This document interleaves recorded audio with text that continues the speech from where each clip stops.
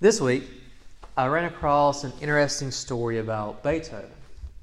I read that if he were playing in his home or in someone else's house for a small group, and if Beethoven sensed that the people weren't really interested in music, he would do a trick. He'd play some notes on the piano, some soft and beautiful notes, enough to almost lull the listeners to sleep. And then he would bring his whole forearm crashing down on the keys to wake everybody up. That kind of shock is what Jesus' words sound like today. If you will, open up your Bible to the New Testament, to the Gospel of Luke, chapter 12. And we'll begin at verse 49. Luke 12:49. And Jesus says, "I came to bring fire to the earth, and how I wish it were already kindled. I have a baptism with which to be baptized, and what stress I am under until it is completed. Do you think that I have come to bring peace to the earth? No, I tell you, but rather division. From now on, 5 in one household will be divided. 3 against 2 and 2 against 3, they will be divided. Father against son, and son against father. Mother against daughter, and daughter against mother. Mother-in-law against her daughter-in-law, and daughter-in-law against mother-in-law." He also said to the crowds, "When you see a cloud rising in the west, you immediately say, 'It is going to rain.' And so it happens. And when you see the south wind blowing, you say, 'There will be scorching heat.' And it happens. You hypocrites, you know how to interpret the appearance of earth and sky, but why do you not know how to interpret the present time?" The Word of God for the people of God. Thanks be to God. As I read this text this week, I thought, who can I get to come preach for me? Because, where's the good news in this fire and division? What is Jesus even saying here? And is he angry with me? If we're honest, this doesn't even sound like Jesus. And this is in Luke, my favorite gospel, one of the most beautiful books ever written, because Luke is all about peace and reconciliation. In Luke 2, when Jesus is born, we hear that he's the Savior for all the people.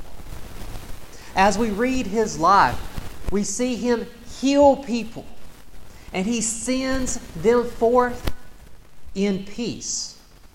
And after he is resurrected from the dead, Jesus gives his disciples a word of peace.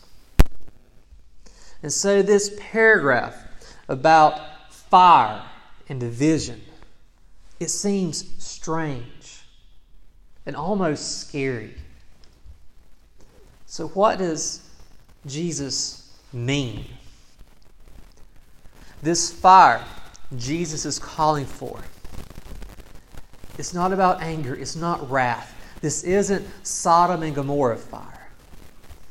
No, this goes back to Luke 3:16.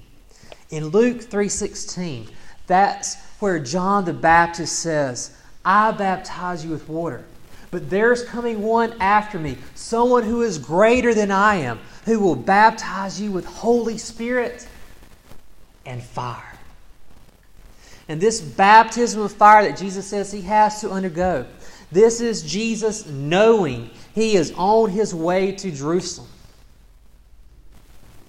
And it's going to see him nailed to a cross. Remember, when we talk about baptism, it's about us dying to ourselves and going into the water and then coming up as new creations, having new life. Because after Jesus' death on the cross, He offers us new life. And what Jesus is saying here is there is pain on the cross and there's pain on the way to the cross. The heart of what Jesus is saying here is that a crisis is coming. And it brings a challenge of loyalty. You can be loyal to the kingdom of God, or you can be loyal to the kingdoms of this earth. And Jesus is saying that once that message gets into houses, there will be no peace. The families will split up over it, just as the prophets had foretold. This warning about fathers and sons and mothers and daughters and so on, it's a reference to Micah chapter 7 verse 6. Micah 7:6. And that's a passage where the prophet warns of imminent crisis. And he preaches that the only way forward is complete trust in God. Jesus sees this crisis coming. A crisis where His own life will be the issue. He calls it a baptism. What's He referring to? His death. Jesus sees that He's on the way to the cross. And He's astonished that almost nobody else sees that it's coming. And Jesus sees that Israel, if she doesn't change, is going to fall. And He's dismayed that almost nobody else sees that it's coming. And then He says that these people are so good at predicting the local weather. When you see a cloud rising in the west, you immediately say it's going to rain. And it does. And when you see the south wind blowing, you say it's going to be a hot day. And it is. So why can't they look at all that is going on around them? Rome is in charge. That ain't a good thing. Herod, the man in charge, is oppressive. The high priests are getting rich from being involved with that foreign government. And they're becoming arrogant. Oh, and the Pharisees are pushing their agenda that's focused more on law than on people. And standing in the middle of all of that is a young man, a young prophet saying, the time is fulfilled and the kingdom of God has come near. Repent and believe in the good news. He's announcing God's kingdom. He's healing the sick. His message is bursting in with the love and the power of God. He's healing and rescuing and recreating people. So why can't they put it all together and realize this is the moment that Israel has been waiting for? This is the moment that all Israel's history has been pointing to. Why can't they see this? Why can't they see the crisis that's coming? Because if they can't draw the right conclusions, they must be blind. And those who rejected Jesus' message would come into increasing conflict with Rome. A conflict where there could only be one winner. Not because Rome is so strong, but because Israel would be fighting without the support of her God. Because she didn't listen to His messenger. And Jesus is urging His listeners to be the people of God. He's calling them to a way of living that means peace. A way of living that means justice. And to reject His message was to choose the way of self-destruction.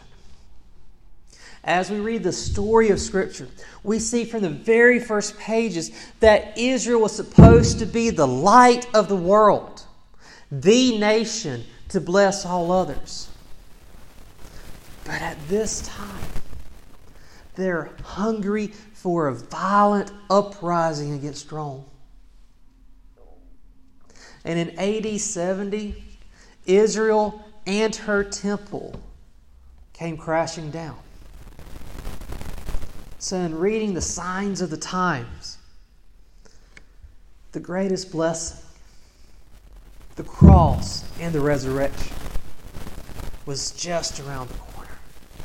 And in reading the signs of the times, the greatest disaster Israel ever knew, her fall and the destruction of her temple, just around the corner. So in reading the signs of the times, the greatest blessing and the greatest disaster ever known were both just around the corner.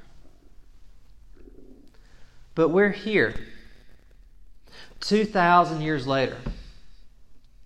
So what does this mean for us?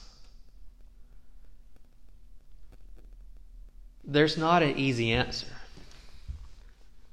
It requires work.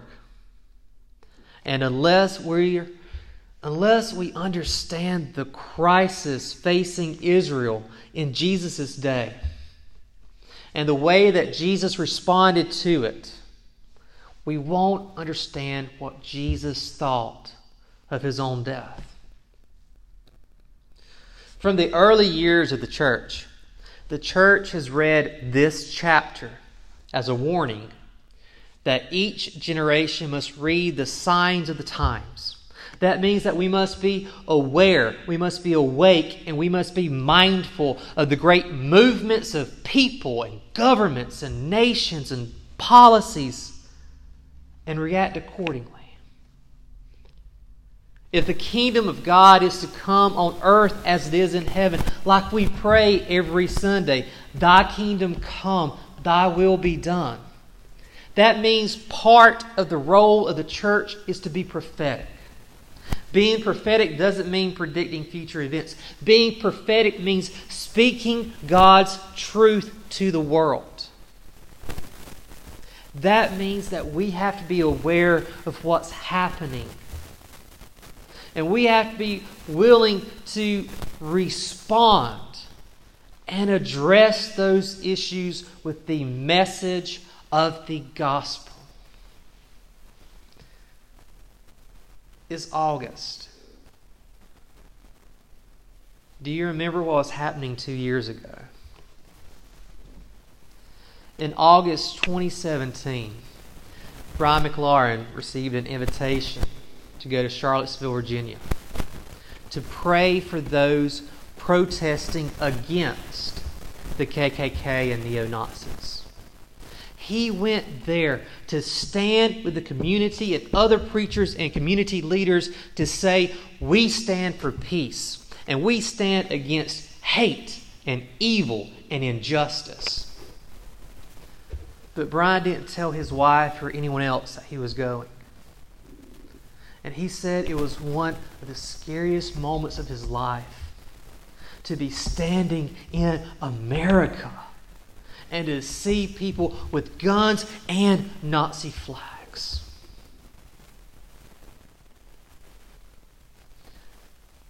A few weeks after that event, he was back at his home church, a big church, and the senior pastor in his sermon just made a mention that Brian had been in Charlottesville as part of the clergy response. It was just a passing remark. That's all that it was. And as soon as the service was over, an older gentleman got right in Brian's face and he said, I don't respect what you did. I think you were wrong to do that. And he chewed Brian out in the aisle of the church. That's division. And if, like Jesus, we find that we're bringing division and that we're caught up in the crisis, so be it. Following the way of Jesus is not a way out of conflict, but it will lead into conflict. Now, to be clear about this, Jesus doesn't desire conflict, but He sees the inevitability of it. You can be loyal to the kingdom of God, or you can be loyal to the kingdoms of this earth. And in that, there is an inevitability of conflict. And He wants to prepare His disciples for it. This is the Gospel of Luke. Do you remember Luke 15?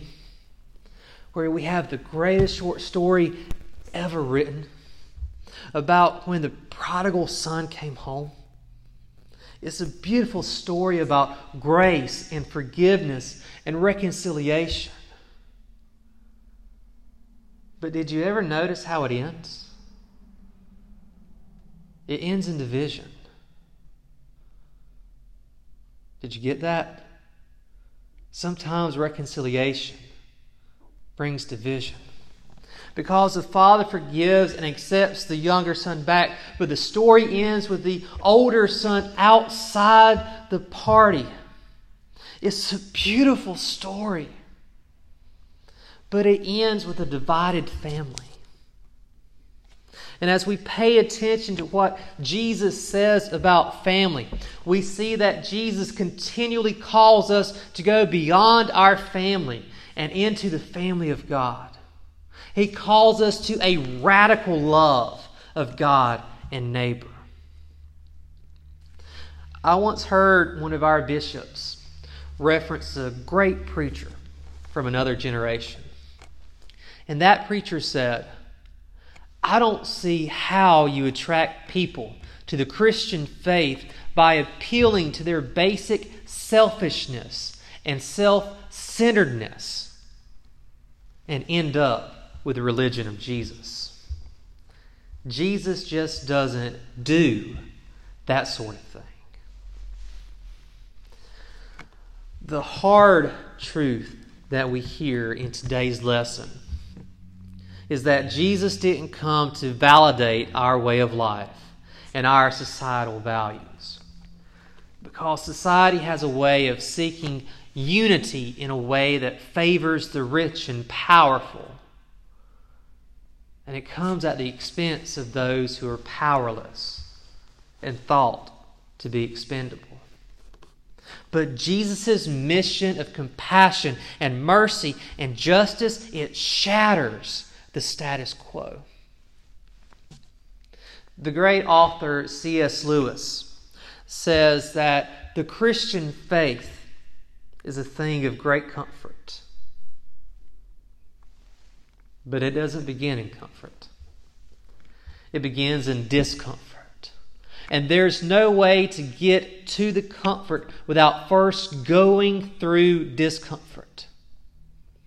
Yes, Jesus will eventually pronounce peace on His followers, but not before He walks a narrow way to the cross and suffers and dies in the middle of great conflict.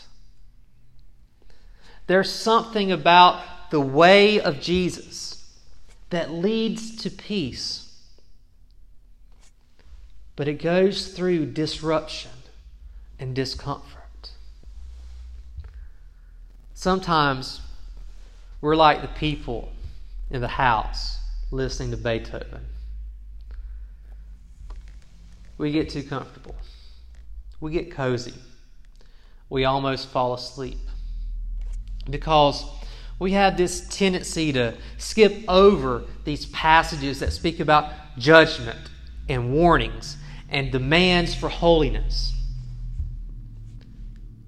Maybe there are times when we need the crash of Jesus' words to wake us up. So that when we feel insecure, we find our security in Him and in Him alone. In the name of the Father, and of the Son, and the Holy Spirit. Amen.